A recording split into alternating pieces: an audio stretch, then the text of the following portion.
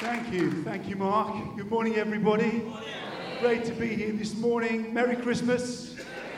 Fantastic. I was just transported back, watching the drama that we've just had on the stage here. I've been transported back in time to December 1961, and I was 5 years old. And I was really excited because I was in infant school and it was the school nativity. Anybody ever performed in a school nativity play? Yeah. And the reason why I was particularly excited was because I had been chosen to play the part of Joseph. And even better, my girlfriend, Dawn, she was playing the part of Mary. Now, my mom always told me, Gary, she's not your girlfriend. She's a girl who's a friend. She was my girlfriend. And two of my other friends, they were playing the donkey, front half and back half. And my very best friend, Jeff, he was playing the innkeeper. Now, we had been practicing for this nativity since August, you know. And the part in the play came when I had to walk across the stage to the inn. So there we are, there's me, there's Dawn, you know, Mary, and the donkey. And we walked across, 5 years of age. And we walked across the stage.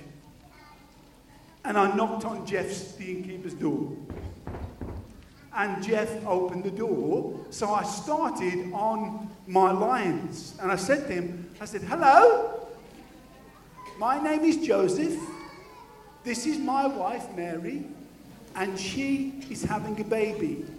Have you any room in your inn, please? And Jeff, the innkeeper, he just looked at me blank. So I thought to myself, he hasn't heard me. I'll do it again, just a bit louder. Hello?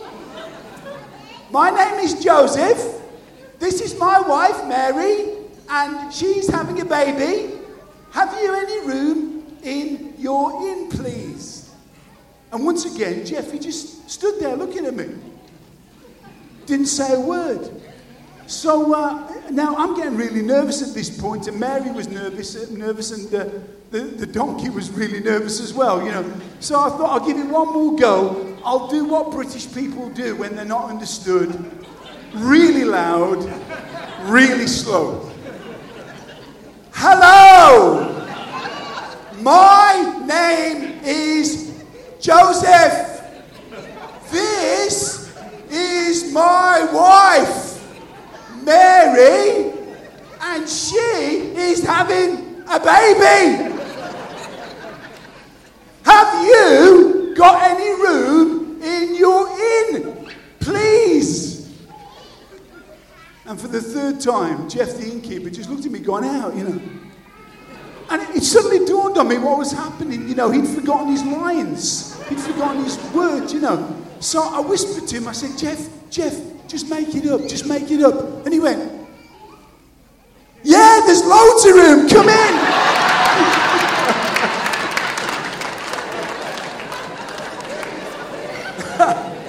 So, do you know, ladies and gentlemen, it's really easy, isn't it, to misunderstand what Christmas is really all about. And it's been brilliant this morning just to be reminded so clearly, as somebody has said, about the reason for the season. See, for many people, and for you and me as well, Christmas is about all sorts of things. It's about seeing family and friends. Anybody travelling later today or tomorrow? A few of us, I'm off up to Derby straight after this morning's service to see my kids and my grandkids. It's about friends and family. It's about presents. Yeah? It's about having great food. How many of you know that for the last few weeks there have been 10 million very nervous turkeys in the United Kingdom? Most of them are not nervous anymore because they're dead. Something like 25 million Christmas puddings will be eaten across the United Kingdom in the next few days. Astonishing. It's about all of those things. It's about Santa! No, you don't understand. It's about Santa! Anybody seen Elf again? What a great film that is. It's about all of those things, but it's so easy to miss the blindingly obvious, isn't it? So 2,000 years ago, as we've been celebrating all morning, 2,000 years ago in the back of beyond of the then known world, in a little town called, correct? That was lying very deep and still above a dreamless sleep. In a smelly little old stable, in the most bizarre set of circumstances that we saw acted out just about here a few minutes ago, a little baby boy has been born. And not many people at that time knew about it, and even fewer cared about what was happening on that first Christmas morning. But one of the followers of Jesus wrote in the New Testament these words. He said, when the fullness of time had come, God sent his son, born of a woman. When that very special moment came in world history, at just the right time, another version of the Bible puts it, God sent his son to this world. God, in the words of an old hymn, God contracted to a span, incomprehensibly made man. The most astonishing thing, but so few people knew at that time. Ladies and gentlemen, 1 billion minutes have passed by since Jesus was born. And yet today, on this day, more than 2 billion people from all across the world self-identify as his followers. So as we begin to wrap up our time together this morning, let me spend a few moments and unwrap for you and for me the meaning of Christmas. And today, this very morning, for you, there's an opportunity, especially if you've never taken the opportunity before, there's an opportunity to make 2 amazing discoveries. And if you're open for that, if you're ready for that, God, in the incredible way that only he can, wants to break into your situation, break into your circumstances, and help you to discover some amazing things this morning. The first is this. There's an opportunity for you this morning to discover God himself and experience him in your own life. So I'm just remembering right now a time 38 years ago when my eldest son was born. And he was born by an emergency cesarean section. So my wife was still in the operating theatre. And when he was born, they brought him to me. His name was Ben. His name still is Ben, actually. And so they brought him to me in the hospital, you know, wrapped in a white cloth. And we're just in this small room, Ben and me. And I'm holding him in my arms and I'm telling him all the important things he needs to know about the best food in the world being Indian curry. And, you know, if you're going to support a team, make it West Brom or maybe Derby County these days, but there we go. And I'm telling him all these things. And a nurse walked into this little room, and the nurse had been in the operating theatre when he was born. And she was really excited. Ben was about 20 minutes of age. And she looks at this little scrap of humanity in my arms, and the nurse began to speak to him. Hello, Ben. Look at you. Aren't you incredible? You're just like your daddy, she said. Now, let me describe Ben to you when he was 20 minutes old. His face was like this. Look at me. He was 20 minutes old, and he hadn't got any teeth in his mouth. And he was totally bald. Well, okay, 1 out of 3.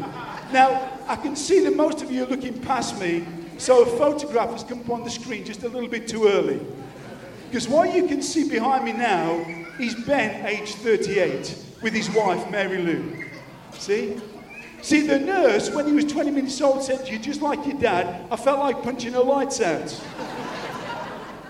But if he was here today, he sends his apologies. He lives in Vancouver in British Columbia. He couldn't make it this morning. But if he was here this morning, you'd know who his dad is, right? Right? In fact, when I came up in this morning, I said to Nick, Pastor Nick, I said, did you get the photograph of the screen? He said, yeah, we got the photograph of you and the Filipino woman. I said, it's not me. It's my son and my daughter-in-law, see? He's just like his dad. So I get to travel all over the United Kingdom and abroad as well, you know, the Isle of Wight.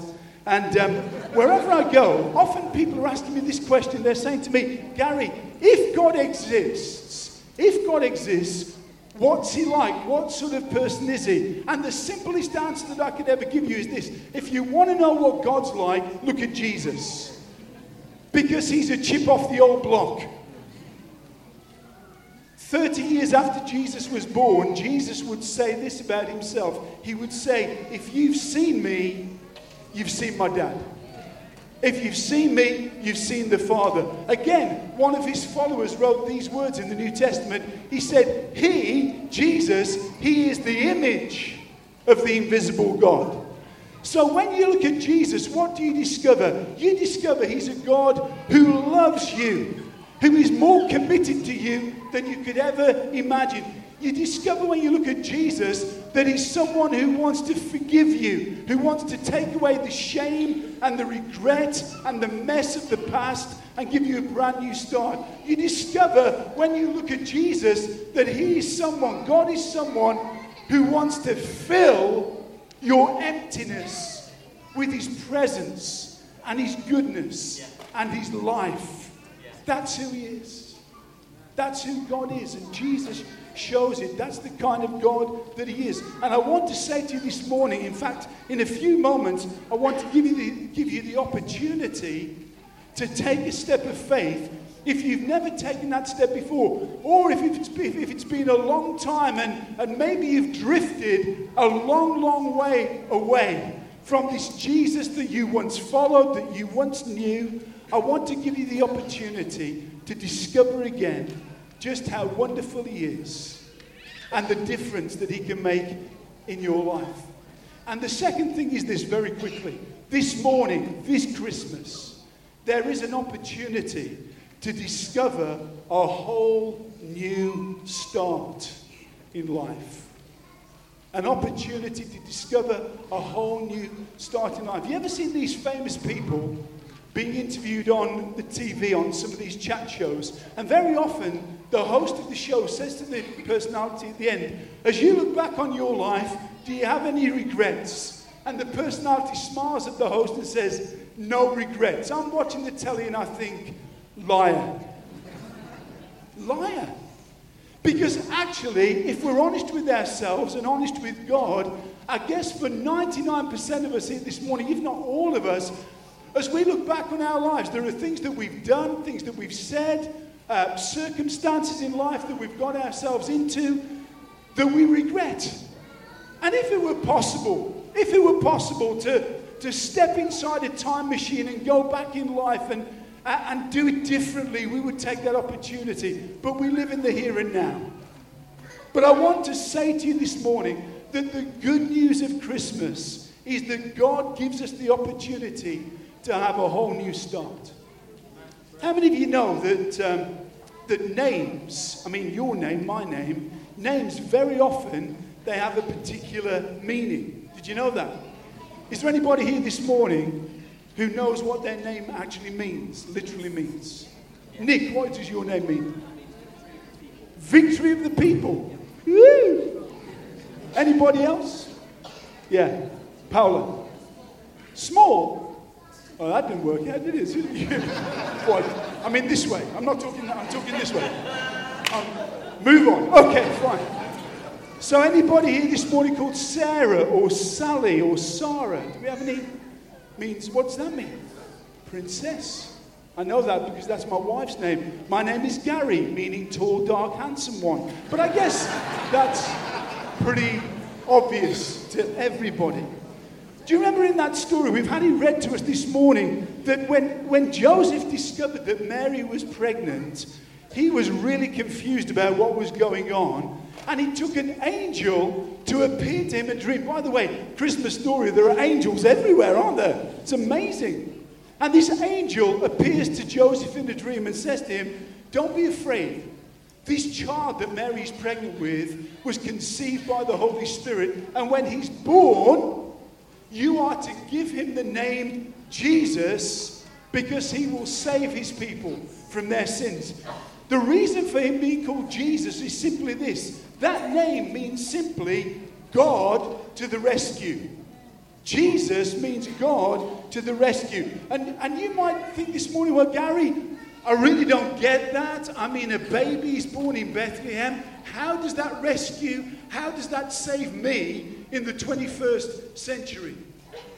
Well, the fact of the matter is that human being, that babe in the crib on that first Christmas morning, 33 years later, was the same person who hung on a cross for you and for me. He was the same person who did that. This Jesus, who was born in Bethlehem, was crucified outside of Jerusalem so that you and I could know what it is to have our sins forgiven, to have our past wiped clean, to have our mistakes and the accumulated rubbish in our lives all wiped away, and we could start all over again. When Jesus died on the cross, he was taking the blame that you and I should have taken. He was taking the penalty. He was taking the rap for all of our wrongdoing, for all of our rebellion against God. Just a while ago, I was speaking at a university in the north of England, and before I got to speak to these students, I had tea, dinner, whatever you call that evening meal where you come from, with a bunch of students. Now listen, if you've ever had an evening meal with a bunch of students, you always get the same food. Jacket potato, chili con carne. Doesn't matter where you go, that's what they give you. So I'm sitting there, there's a long table, and I'm sitting there, and opposite me was a young woman aged about 20, 21, and we were talking to each other, and she told me that she had only encountered God, she'd only experienced God's love and God's forgiveness and his power 2 weeks previously. She'd been following Jesus for just 2 weeks. So I said to her, well, that's amazing, that's brilliant. Congratulations. I said, how does it feel? How do you feel now? And I'll never forget, she looked across the table with this big smile on her face, and she said one word. She said, clean. Clean. Isn't that incredible? I feel clean. Because all of that regret of the past has been wiped away, washed away because of Jesus' death and because she put her faith in what Jesus had done for her. So here's the deal for you and me this morning. This Christmas, right now, you can discover the reality of Jesus in your life. So let me ask you, are you ready this morning to experience, perhaps for the very first time, the love of God poured into your heart, his forgiveness for the past, his presence in your life? On that first Christmas morning, the very Son of God was placed in a dirty animal feeding trough. This morning, if you're ready, the Son of God can find a place right at the very center of your life. You say, but Gary, I'm not worthy. There's all sorts of things that are wrong in my life. Jesus still comes to that place to meet with you. He wants his goodness to fill your heart. He wants you to discover that brand new start in life. So I want to ask you this morning not to be like the innkeeper on that first Christmas who said to Joseph and Mary and effectively to Jesus, I'm sorry, but there's no room for you here. I'm sorry, there's too many other things going on here today. There's no room for you. Ladies and gentlemen, let me encourage you this morning to be like Jeff. Be like Jeff, the innkeeper. Do you remember? Have you any room? Yeah, there's lots of room. Come in. Come into my life, Lord Jesus. Make the difference. And I want to tell you that if you invite him into the very center of your life, if you would open your heart up to Jesus Christ this Christmas, it's something that you would never regret. And what we're going to do is this. We're going to pray together a prayer. It's a prayer that comes right out of that Christmas carol, O Little Town of Bethlehem. We were singing it just earlier on in our service. And here's the prayer that I want us all to pray. It's going to come up on the screen right now. It's a prayer of commitment. And I want to challenge you. Do you feel this morning, whoever you are, whatever your situation, maybe you've been coming here to Birmingham City Church for years. This could be your very first time here in this church. But do you feel this morning that you could pray this prayer with me? Oh, holy child of Bethlehem, Jesus Christ, descend to me. I pray, Lord Jesus, come to me this morning. Cast out my sin, enter in. Lord, remove all of that dirt. Remove all of that rubbish. Remove all of that regret. Remove all of that shame. And come into my life today. Be born in me. Come to me. Abide with me. Oh Lord, Emmanuel. Here's what we're going to do. We're going to stand to our feet. And I want to invite all of us together to pray this prayer. Would you stand as we pray? Let's stand to our feet. Look at those words again. Would you look at those words on the screen? Because this is a serious moment for many of us here today. It's a prayer where we welcome the living Lord Jesus, the one who was born for us, the one who lived the life that we should have lived, the one who died the death that we should have died, but the one who God raised from the dead, who's alive now, who's in this place and wants to make his home in your heart. It's a prayer to welcome him into the very center of your life. So here's what we're going to do. We're going to pray all together, okay? Every one of us here in church, we're going to pray this prayer all together, if we can. If you don't feel like you can pray this prayer, that's fine. I want to respect you in that way. You can just simply stand where you are. But for those of us here this morning who feel that we can pray these words, we're going to pray that all together, this prayer of commitment. Are you ready for that? Are you up for that this morning? Okay, let's pray this prayer together. Are you ready? All out loud together. Oh, holy child of Bethlehem, descend to me, I pray. Cast out my sin and enter in. Be born in me today. Oh, come to me. Abide with me, my Lord, Emmanuel. Let's pray one more time. Let's pray it again. Oh, holy child of Bethlehem, descend to me, I pray. Cast out my sin. Enter in. Be born in me today. Oh, come to me. Abide with me, my Lord, Emmanuel. Amen. Father, this morning, as we stand in prayer in your presence, I thank you so much for the indescribable gift of your Son, our Lord Jesus Christ.